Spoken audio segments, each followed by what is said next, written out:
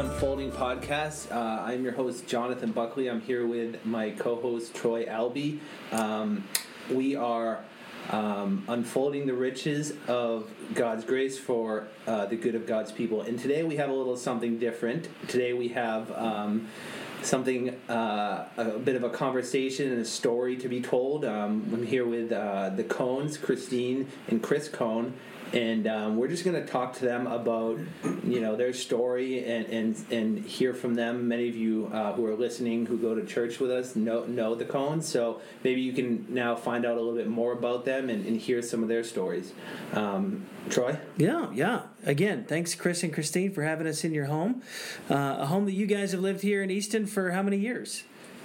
Well, since 1986. I can't do the math, so Me neither. you'll have to figure that out yourself, or those listening will have to figure it out. Exactly. But it's older than some folks in our church, that's for sure. And how many years have y'all been married? 50.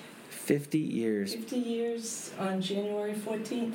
No way! You just celebrated it. Yes. I did not know this. I'm almost embarrassed. I would love to have sent. Yeah, I know. I should send you a card. A belated happy anniversary. That's a significant milestone, and probably some of the significance of that we'll get into when we begin to talk about God's work in your story and in your struggles with illness. Because we are talking today with the Kones, but particularly about their struggle with cancer. But first, maybe you guys could just talk about how you met, and you obviously been together for 50 of those years, maybe a little more. But how did you meet? Well, we met in college. We both went to Salem State College in Salem, Massachusetts, and I guess we met at college. And we met probably in a class, and Christine was sitting off in the class looking at me and just making all those stars around me and just waiting. And of course, she told me until her hair grew out before she would actually talk to me. Got long. It was short. It wasn't because of any illness. So we met, sophomore year? Sophomore year. Sophomore year? Mm-hmm. And we actually were married before we graduated. So we married. That's why anniversary is January 14th, because that was semester break. Wow! And so we got married in between the first and second semester of our senior year. So we got married and went off and did student teaching, thrown right into the fire.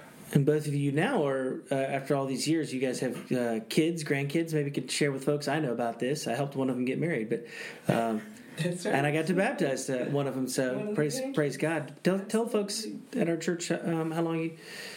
Well, we have two children. We were actually married for 9 years before we had our first child, and that's Jeffrey.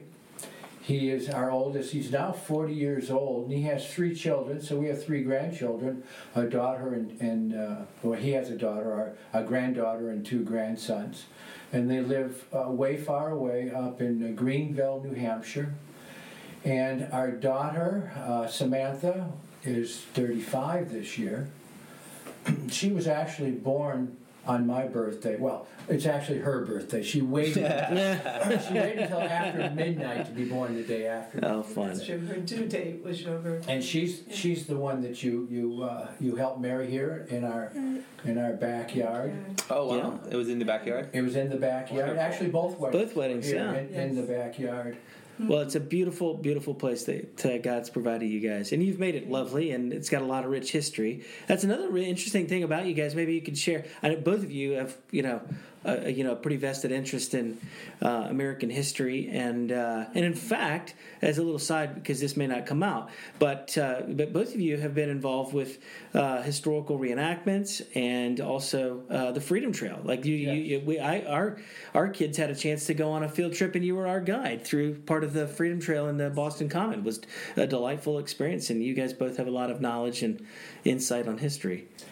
Well, history is of interest. I was a history major before I was a history major, graduated as a history major, and found out there's nothing you can actually do with a history degree. Oh. And not that I'm warning, if anybody's listening who has kids going to college, I would often say, don't get a history degree because the only use for a history degree is to wear wool in summer. Other than that, there's no value. So I went back actually and did graduate work, 3 years at Northeastern to become a speech-language pathologist, and that was my part of the education field. Great. Where Christine did, well, you go ahead. Lots of things. You were in teaching. You were in education for many years. Yes, I did middle school, 6th grade for almost 20 years. A move to a different school for 3rd grade. I did some 4th grade. I did kindergarten for 2 years. And then 11 years at the high school in Brockton. Wow. Because I had literacy background as an English major, it was very transportable to different levels. That's great. So we both did more than 30 years of education in private and public schools. Right. Tell us one of your interesting jobs now that you're retired. One of my interesting jobs. Yeah. Side gig. Well, I think one of the... I used to give tours on the Freedom Trail. I did that for about 4 years. And what's nice about doing tours on the Freedom Trail, it's education itself. It's education itself, but unlike the classroom, the students don't come back and remind you the errors that you made the day before. It's always a new class. But I really enjoyed giving tours on the Freedom Trail. And what I did differently on my tours is I delved more into the Puritans of Boston than the other tour guides tended to do. Attaboy. And as a matter of fact, after the ending of one tour, I end up my tour, and of course I asked them that, yes, it's okay, you can give me a tip, it's fine. It's okay. Now there is, when you end a service, you give a benediction, right? Mm-hmm. And there's a particular one, and the thing is, I can't remember anything anymore, but there's a particular one that is often said. It's the famous one. The Aaronic blessing. The Lord bless you and keep you. The Lord makes his face shine upon you. As I finished the tour, this one guy stepped up, and he did that. Wow. One of the people on the tour. Really? Yes. And not only that, I gave a tour one time for a family of 3, and one was the uncle, and his name was Brother David. He had been 20 years in Jerusalem as a monk of some type, and after I ended the tour, right in the middle of Marshall Lane. He put his hands on me and prayed for me to finishing that tour. Interesting. That's well. And then also I had an Anglican minister who was very pleased with my interpretation of the Puritans and religion and how important it was in Boston at the beginnings of our country. So I found that I don't do that. I don't give tours anymore. The tour company, unfortunately, was KO'd by COVID. And so they're, and I haven't. If I give tours now, it's just for pleasure. For giving them for the school for your kids. I do that for pleasure. That's fun to do. Yeah, not for money. Christine, why don't you tell folks where we can find you typically around Christmas time?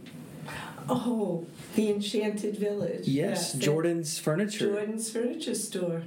Yes. What do you guys do at the Enchanted Village? So we are elves, which means that we have... Everybody wants to know what we look like and are sometimes disappointed that we're not in the hats with the ears and the pointed shoes. But we each work for the Gold Team, and that means that we are responsible for running their 2 main shows. I see. The Polar Express, which is a motion odyssey, and the Light Show, which is a laser production to music. Folks from our church have even run into you guys there. How long have you guys been at our church at Grace? So we figured this out because we were talking about it. And Jeff and Jen were married in 2012, and Eleanor was born in 2013. And you baptized her, but you also, Jen was invited, and we were with your church, with Grace, our church. for a baby shower that Jen was included in. So it must have, we must have been there from early in 2013. That's great. And we were in the November 2014 membership class. 2013. 2013 membership class. Because I've found the book. That's great. Well, we have loved having you. Part of, I think, Jonathan and I discussed people in our church that we'd like to have on first, and we figured we'd aim for some wisdom, and we know we have that with you guys. A number of ladies in our church are blessed because, as some know well, Christine is a gifted Bible teacher, and she leads our women's Bible study so faithfully, and we're grateful for her wisdom and insight as a follower of Christ. Today, we really want to drill in on their experience with cancer. Cancer is obviously a subject that many people's ears perk up on because it's had an impact on families' lives. Sometimes that means grief. Sometimes it means joy and celebration because of victory. And I'm sure you guys is a mix of all the above. But I figured, and Jonathan and I both agreed, that if we could hear some of that story, it'd be great. Now, granted, and you guys can highlight this, there's quite a few years. Both of you had, I don't know what stage cancer it was, we'll get into that, but there's a number of years that separate when you both had cancer. But that's what we want to hear some about. So, and hear about God's work in that and in your marriage. Praise God, you've been married for, like we said, 50 years. But part of that story has been cancer. Some of us in our church know that a little better because we had a chance to pray in earnest for quite some time for you, Brother Chris. But maybe let's just go back. And Christine's probably the natural place to begin because she had it in her 30s. So just go back through, diagnose, how did it get diagnosed and initially treated, and how long of a battle was that for I guess for both of you? Okay. So for me, I was misdiagnosed with a clogged milk gland. I was nursing our daughter, and she was 6 months. And the doctor that saw me said, take this antibiotic, and if it doesn't clear up, see your doctor. And we got busy with a family wedding and going back to school, and I put off making that return trip. And school started, and on my way to school, after dropping the kids at my sister-in-law's, I was rear-ended. An accident. Yes. And I drove myself to school, and they sent me off. The doctor, in talking, I just mentioned that, I do still have this soreness here from my clogged milk gland. And he said, how long ago? And he immediately did the biopsy right there. So it was a holiday weekend in October, a phone call, and the next day, I went in to the appointment. They said, come in right now. Did all the prep, and that's right, that was me. I'm usually the one clicking my pen, so you're forgiven. Okay, good. Long story short, they did a day surgery excisional biopsy, which really amounted to removing the tumor. And he was pleased that it was all done. And then just the weeks of deciding whether to do the full surgery, mastectomy. And back in the day, they did all that right away. Whereas I know now many people have chemo first and then surgery. They did the surgery, a full mastectomy. So I had to wean your daughter, Sammy, from the nursing, and had the surgery, and then 6 months of chemo, and then I went back to work in the fall because I finished in May with the treatments, and the hardest part of the whole physical process was that my veins wouldn't take the infusion, so I had to have a port. They call it was a Groshon, so it was a line put in and wrapped and taped to my chest, so it was a live, open that the treatments went in, and it was broken partway through my treatments, mishandled by a technician. so I finished without it. But that incident was an immediately life-threatening, as the doctor said when I went in, to say, gee, I think he made a mistake. I think he didn't do it right. It had crystallized the solution. So it would have.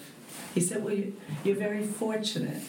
And of course I knew it was more than fortune. That got me to him. But anyway, that was my experience. We went through 3 wigs before we found one I was comfortable with. Oh boy.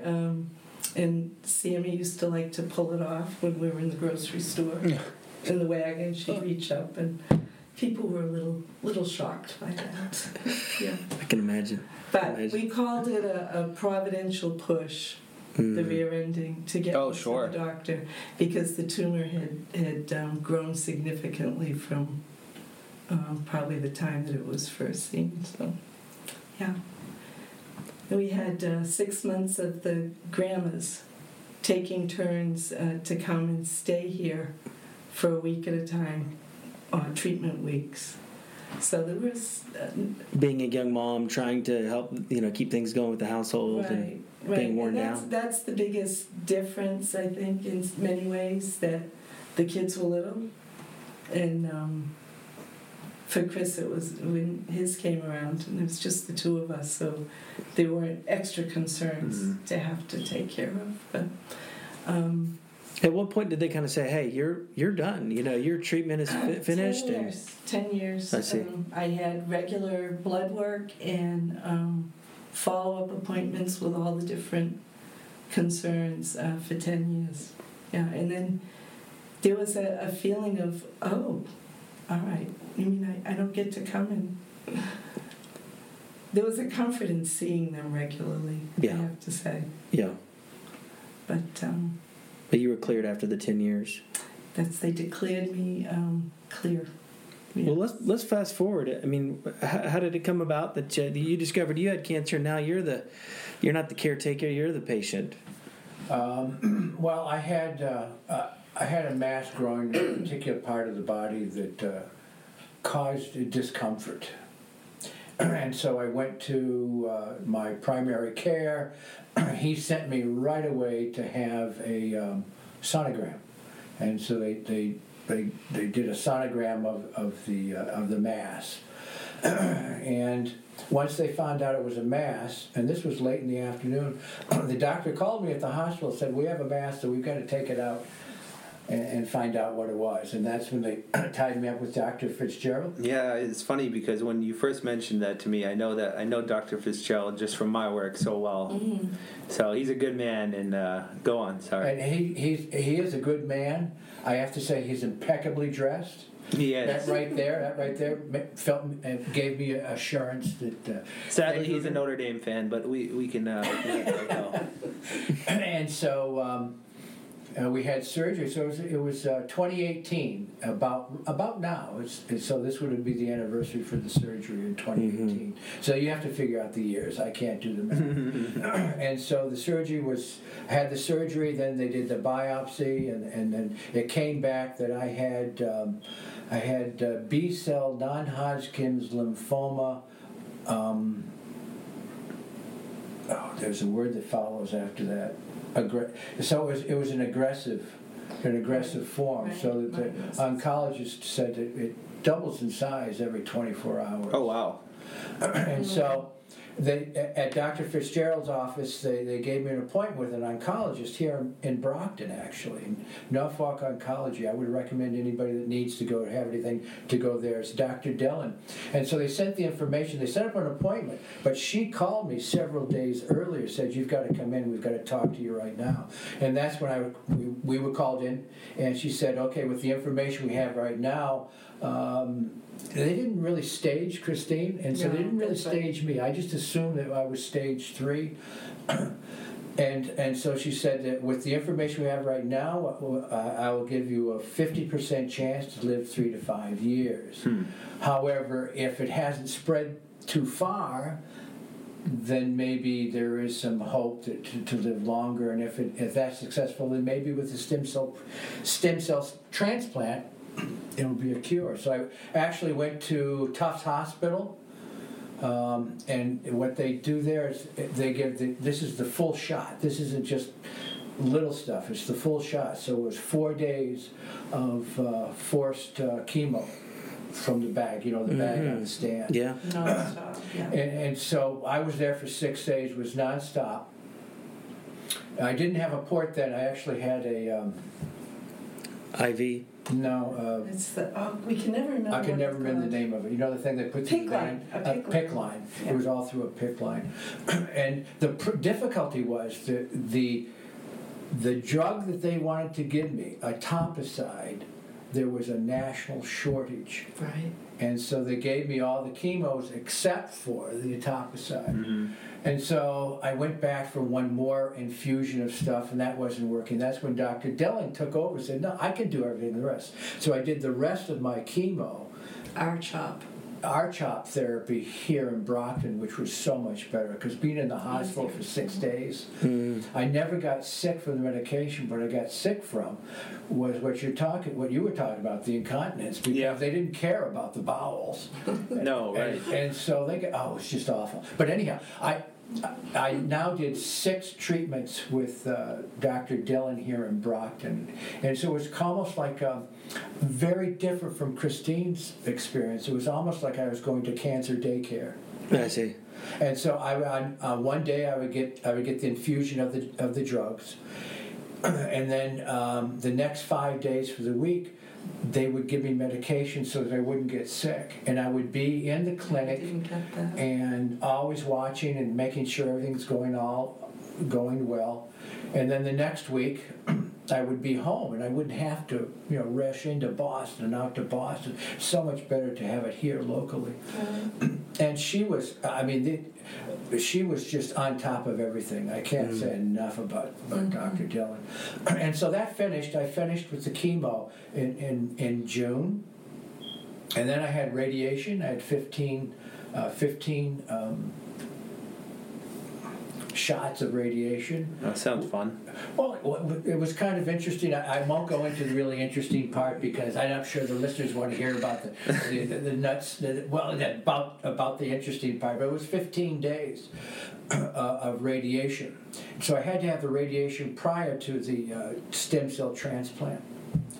And the radiation went fine, and I was doing so well that we went off and did a reenactment up in Vermont. Oh, wow. So we drove to Vermont, did a reenactment, the Battle of Hubbardton, and I was fine. I had the creams to put on. It was on the way home, just about 70 miles from home. The sunburn set in on the place where they did the radiation. Oh boy! So I couldn't walk for about 2 weeks.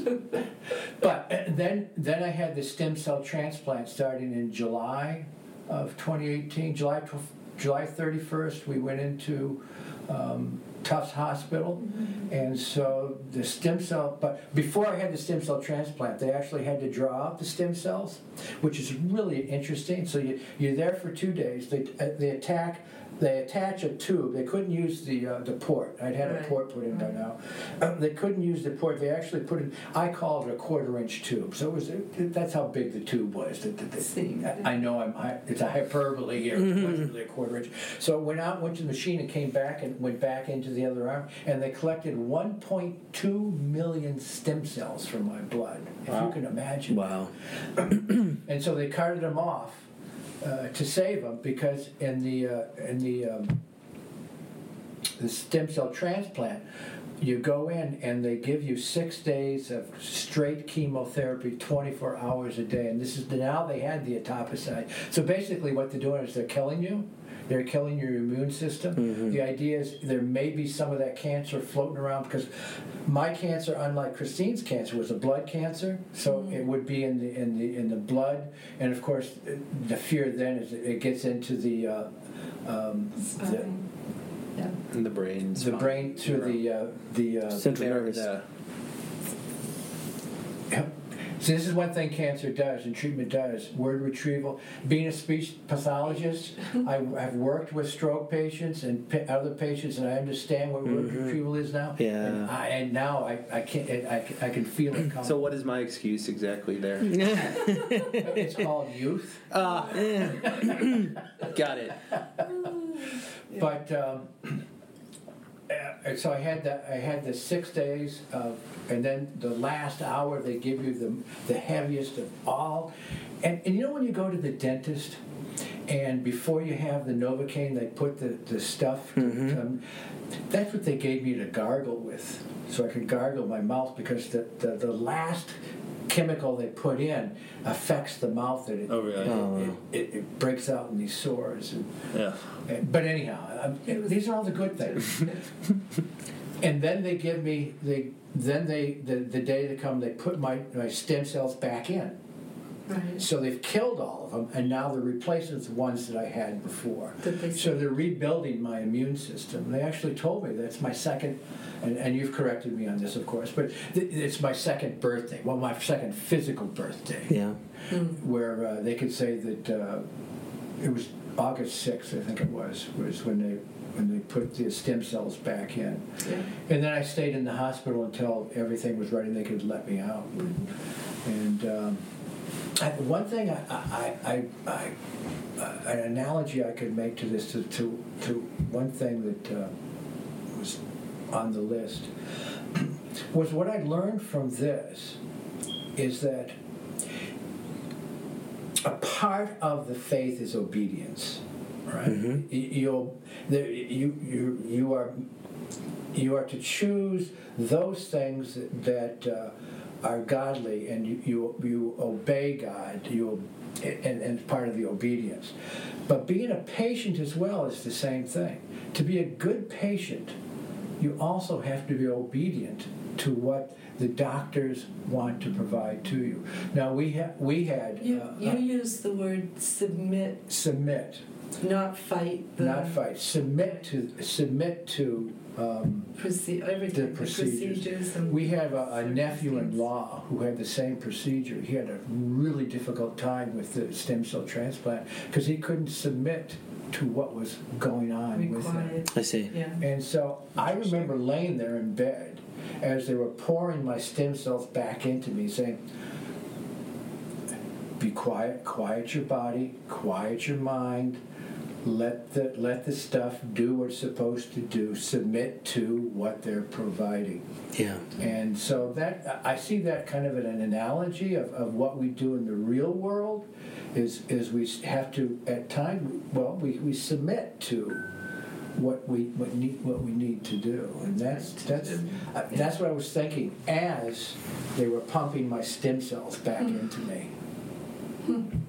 What is something that you, thank you for sharing that. I think obviously there's waiting and there's discomfort and there's uncertainty, pain that accompanies both being a cancer patient, but also being the spouse of a cancer patient. What's something that when you look back over that experience, because now you've both shared that, what are some things that you learned about yourself in that process? I know some of that's several years removed, but maybe just recollect, what are some of the things that you discovered about yourself, both watching your spouse go through it and you yourself having a cancer diagnosis and treatment?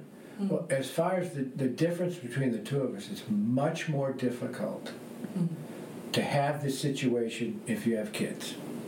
When I had cancer, I was 67, started 67, 68 years old. The kids were gone. We were on our own. We were both retired, and so the demands in that fashion, the world demands are not nearly what they are when they have kids. Now, when Christine had cancer, Samantha was 6 months old, and Jeff was 4. Yeah. Right? And we did have support, though, because both our parents were still young enough to help us out. That is true. And so there's a world of difference between having cancer young with a family and cancer old without any great family responsibility. Yes. I would say for me, part of what I learned about myself was first of all, I was really sad. When you think about, would you be angry? A lot of people, I have a friend who's very angry about things that she went through. But I was more that sadness of the possibility of not seeing my children grow up. Yeah. And that was hard for me. But also realized that my faith had really changed me.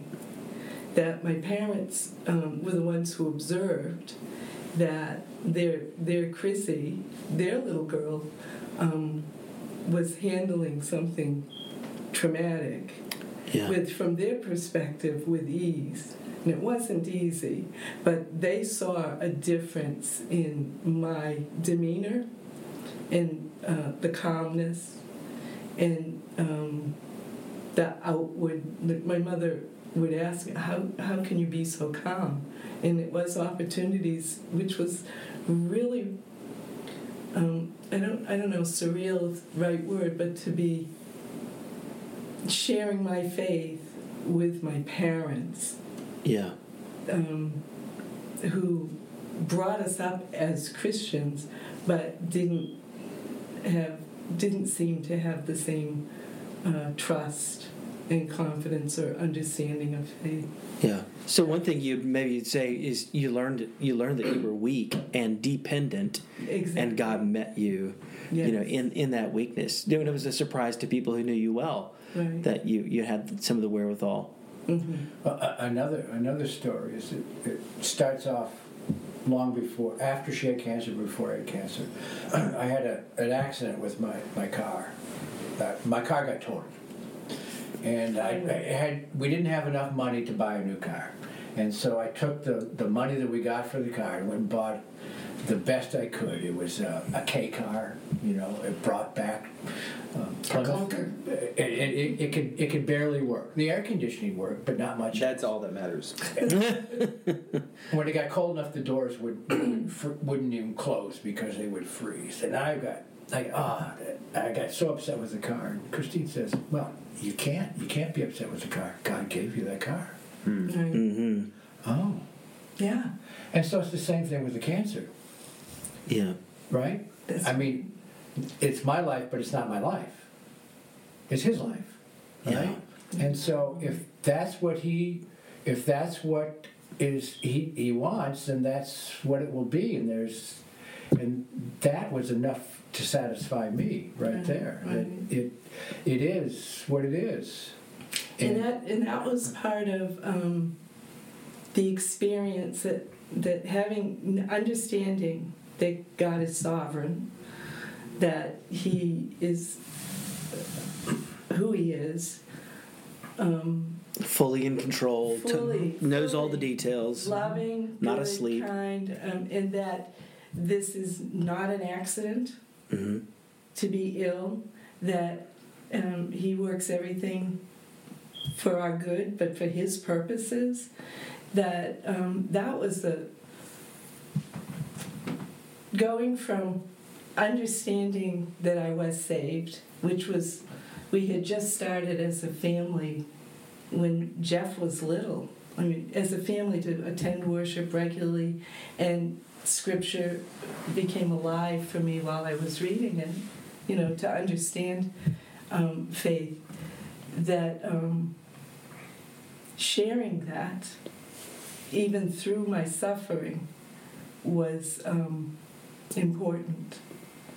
And I think that helps, just knowing that God was in control. He had purpose, has purpose always, and means for our good. Mm-hmm.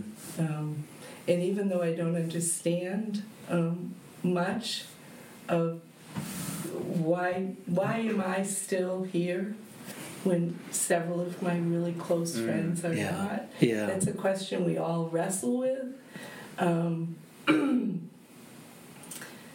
But it comes to the same thing. He's sovereign, and I loved your unfolding last week and this 2 weeks on the discussion of heaven, because I think that discussion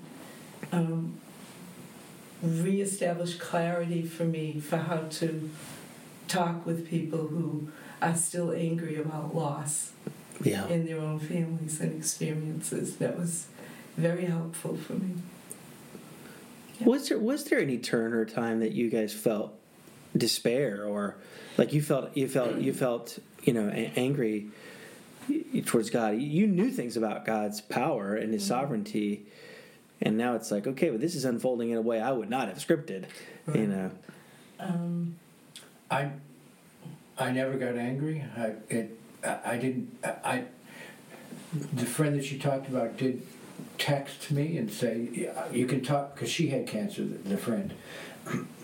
You talk about anger, and I didn't feel any anger. It's years before, talking about how you approach this situation of looking at death. Because I put on so much weight, I was much heavier than I am now. I was well, anyhow, and so that there was right here there was a piece of my chest that was sticking out, and Christine was anything that is different, that's got to be cancer, so you got to look at it. Right. Mm-hmm. So I went to the primary. The primary experience. said, "Oh, it's nothing, but we'll have an X-ray done." I went and had an X-ray done, and there was on my breastbone there was a dark circle. An X-ray can't tell if it's a mass or not, and so then I had to have a bone scan. And so I had a bone scan. So this was Jeff was probably maybe 4 years old or 3 years old. This was before Samantha, and so this was a long time ago. And I had to have the bone scan. And I can remember going to lunch from school, and thinking, the end is almost near. And that's when. And so this was a long time ago. That's when the first initial approach to death. Mm-hmm. You're still a young man, and now there's this prospect that there's going to be something. And it turned out all it was is the bones didn't fuse perfectly, and so there was a hole in the fusion of the bone. So it wasn't cancer, but that was my first approach to this possible death. So when it came at age 68, 67, 68, I'll be honest, the first thing I checked was for did I have enough life insurance for Christine? Mm-hmm. Right. And so I went and checked all the life insurance to make sure that is there anything that we had to do now Right. for the future? But it was sitting in the office when Dr. Dillon gave you that first statistic. That was horrifying. Yeah. In a very different way than my response to my own diagnosis, which was also like shocking. And there was not a despair, but there was certainly a fright. Yeah. It really hits you. But for his, it was like, and this is very selfish. Not only in some parts, I think, I don't know if that's the way to explain it, but she was putting before me suddenly aloneness, the potential of losing him, and at my age, and just, I rely on him so much. Yeah. We are, that's the hard part to imagine. Yeah. You've spent 50 years together, you can't think about. That's where the internet makes it more difficult, because now you can look up things and see how bad they really are. It was high grade, so it was B-cell non-Hodgkin lymphoma high grade, which means it's moving fast. And so I looked that up on my phone.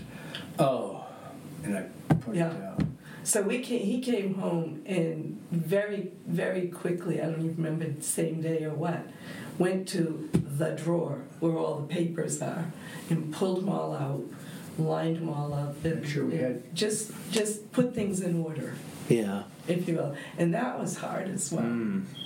Just to contemplate, even in that context of understanding. I left out. I had three spinal taps too.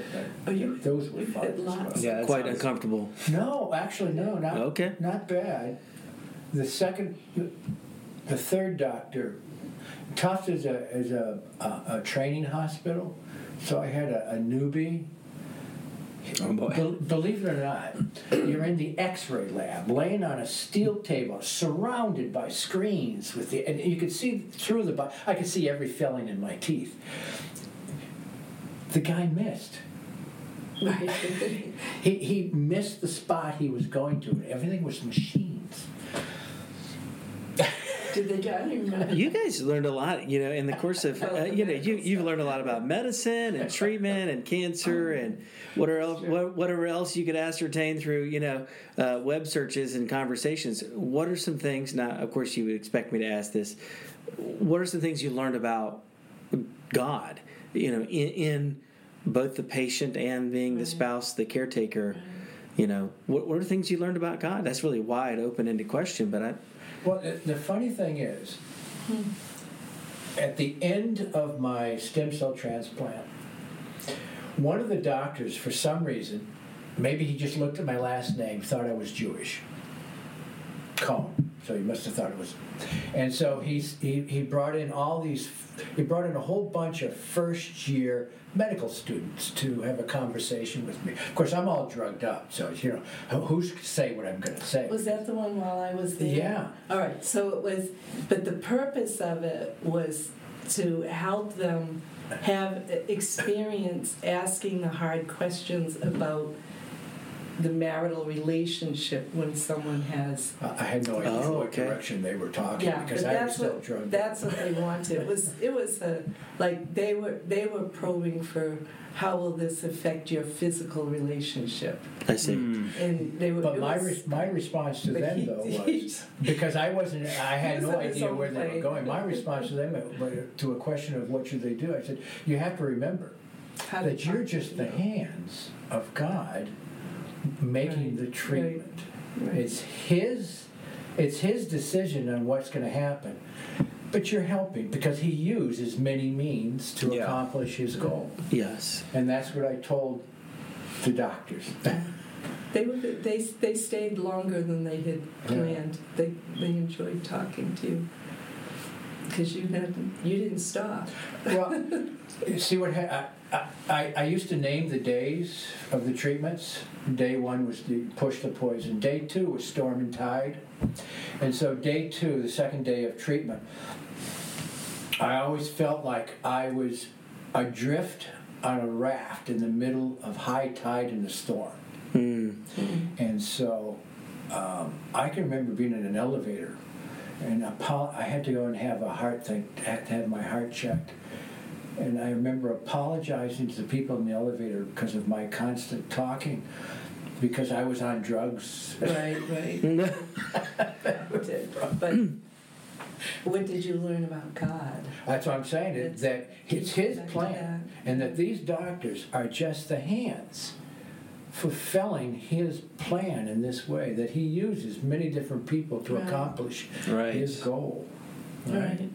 And that was sitting in the hospital after the surgery. I just, from that point on, anytime I was out for treatments or anything, I brought my Bible with me because there were long spells of time waiting, and just being in the Word was comforting. And I was, I guess you would say, just thirsty to know, to be reading the Word and blocking out. It helped block out other things that were going on, or the thoughts that would be negative. It just helped that way. But I was comforted. I was physically and emotionally comforted. And it was apparently very obvious to people, because that was a comment that right through all the staff that interacted, there were either questions or wonder, and people wanted to, and they would ask. And then I would answer, and I would tell them where it was coming from, why I was able to be calm. that piece. Maybe another way of even capturing the question is like, what did you rediscover?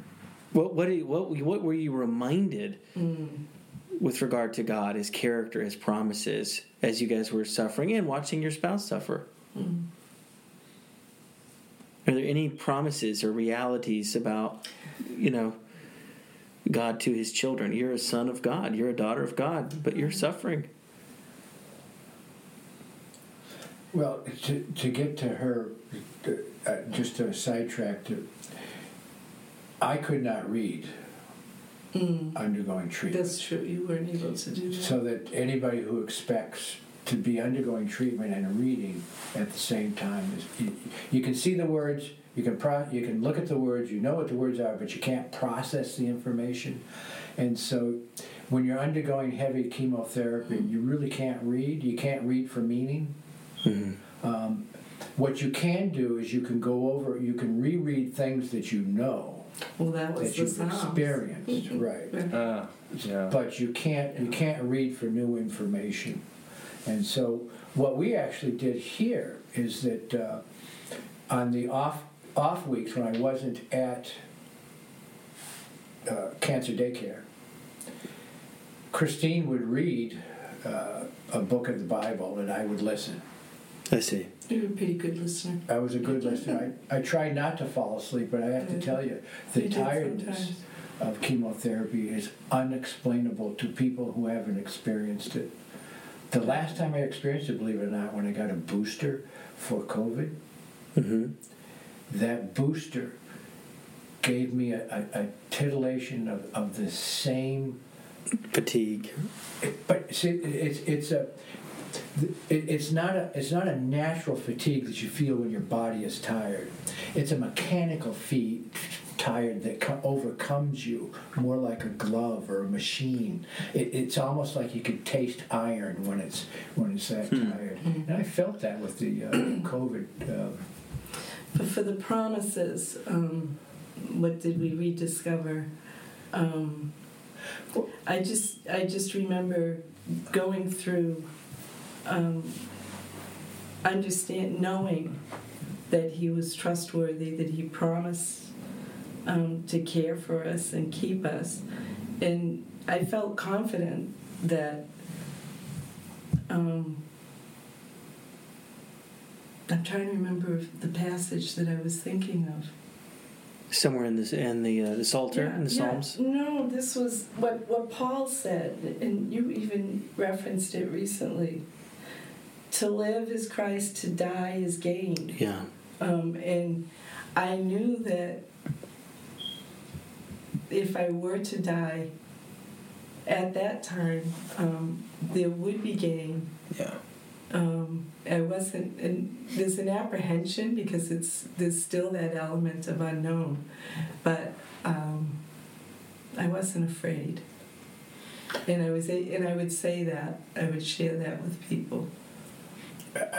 I don't know if you brought it up in the last podcast about heaven, about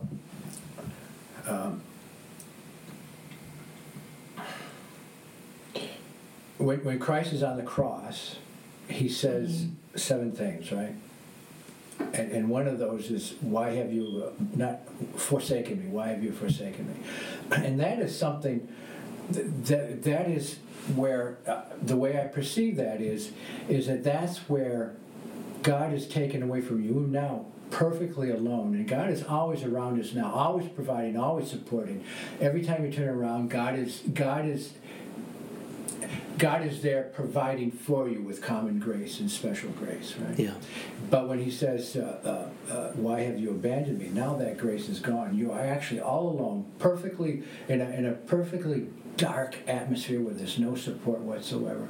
And believe it or not, at least I can remember as a child, maybe 7 or 8, trying to go to sleep, and my mind is moving out, and I'm now into this dark blackness, all alone, and I became very afraid.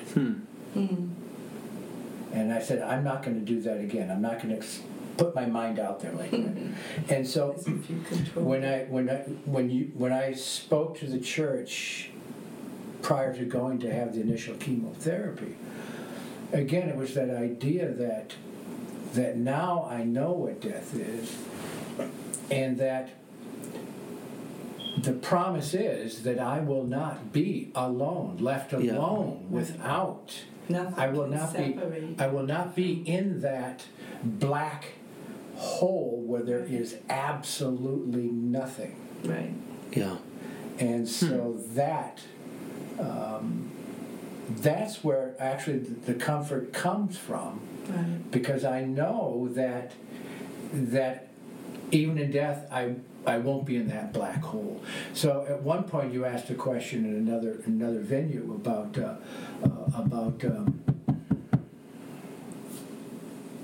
not election, but the word that goes with election. Again, this is the chemotherapy.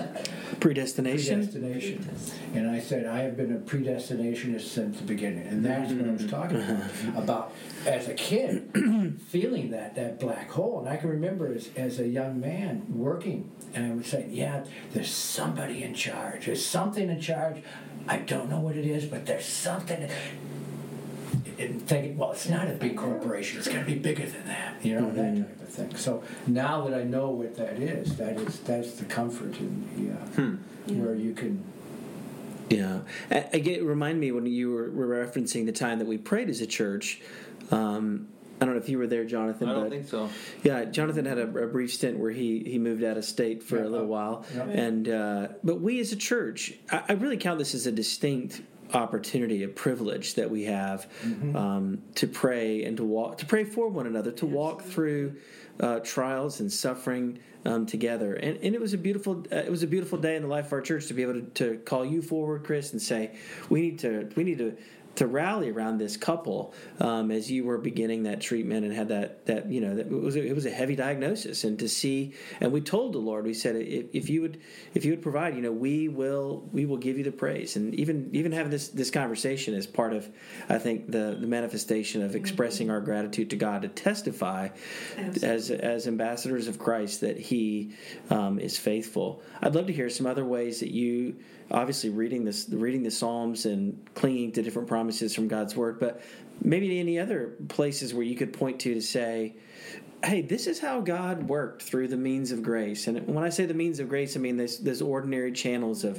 fellowship, prayer, the Lord's Supper,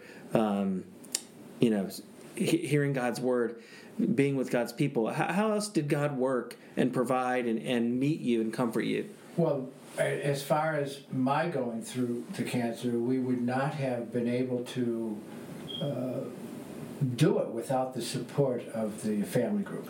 Right. And so the community group, transportation, everybody was providing transportation. Christine, she could not drive me into Boston. Right. I just can't do that. And so we would be transported in and out by people in the family group.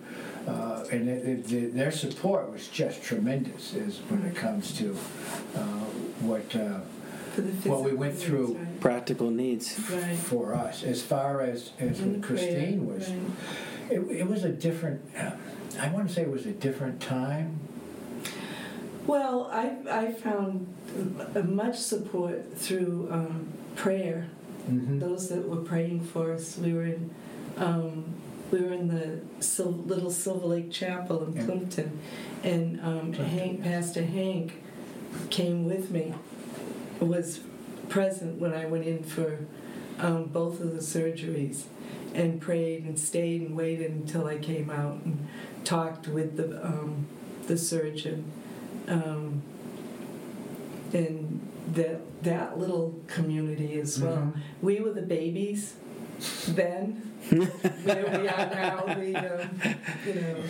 the older end of the congregation, and they did the same as what Grace does now. So you see the consistency and continuity of God's grace from place to place, and with meals, with prayer.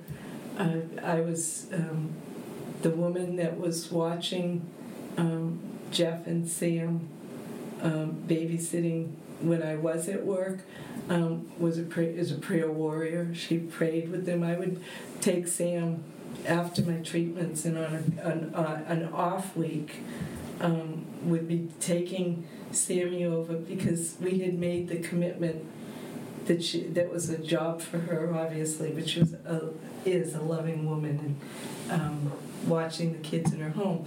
But the plan was to drop Sammy so I could go and rest, but I would stay all morning, and she just gave that time so graciously to talk and to pray and just visit. And then I'd go home and have my afternoon nap, and then come back and pick the kids up. So prayer, definitely. I was teaching at the time in a school a public school, where several of the staff were bold Christians. And I knew that they were praying as well and covering things that needed to be done while I was not working. God was gracious in providing financially, even because the school system had a sick bank. So my whole year out, we just praised Him. We're very grateful that I continued to receive my salary, my pay through the whole year. Wow. And there were hard lessons as well, that because I was very thankful and prayerful, and then that very following year, I hadn't even been a complete year when my brother was killed in a car accident. So that whole different dimension of trusting God and being faithful outwardly to other people was challenging, but it also taught me anyway a lot about who He is, that He does carry you through every kind of difficulty. Yeah. You would say that the suffering of, enduring some of what you had with cancer and waiting and uncertainty prepared you to even receive the news of your brother's death. I believe so, and gave me strength to gather the family and have the courage to say, we're going to pray. I'm going to pray, because he was in the hospital. He didn't die right away, but he did while we were there. But my parents had a very different reaction, and it took years to really work through. I think our relationship. They were angry. You talk about anger with God. They didn't express it verbally so much, but you could tell that there was an anger, and I felt the heat of it. I see. Because I felt because I was the one who was so verbal about trusting God. And then, I don't know. I don't even know how to articulate how that felt, but I think they felt the unfairness from their perspective of, to go through such a difficult. They were really torn apart when I was going through the cancer. It was hard for them. And then my brother's death was just devastating. Yeah. And I think we felt, I don't know how to say it, if it's even necessary, but it changed our relationship. I don't know how. I still haven't really processed that completely. Yeah. Yeah, it's a hurt. Jonathan, you might have. Man, this is beautiful. Jonathan, you might have another question, but I was gonna wrap it up. What's been harder, raising children, being married for 50 years, or being a cancer patient? Raising children. Well, I can see we've got a difference here. Okay, one of them is marriage and one of them is raising children. And well, I was going to raise children and be married for 50 years. It's all combined. I should add that one thing I learned with Christine's cancer was that sometimes after the trauma is over, then you have to deal with the difficulties that are echoes of the trauma. Mm-hmm. And that is sometimes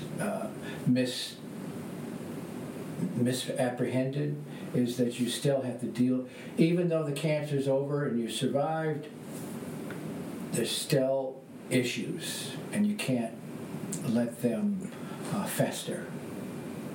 Yeah. You know, surrender, love, grace, forgiveness, you know, all of that. Deference. Yeah. I hope that other folks will seek you out. I think, what would you say, Jonathan, that others will ask more questions, that this maybe would spark? Yeah, I think part of the reason we're doing this podcast, and we mentioned this in the first episode, is that it really helps, we get to say hello to each other here and there at church, but to know each other's story and to know how God is working throughout each person's life is, maybe there's somebody that's dealing with cancer in their family now, and now they can reach out to you and hear you from things that you've said. So yeah. I think that it's important that we kind of get to know each other a little bit more through our stories and see how God's kind of worked in the course of a long life and a long marriage for you guys. Yeah, thank you so much. One thing I've also noticed that God is so gracious that as I went through different treatments in different places, I met so many cancer survivors that I was amazed at how many I would go and say, "Oh yeah, I had cancer. Oh yeah," and they're working in a hospital, someplace like that. Right. So there's always hope. Yeah. Thank you. Well, all right. Thank you guys so much. It's been Grace Unfolding, where we are unfolding the riches of, what is it? God's grace for the good of God's people. For the good of God's people. Thank you.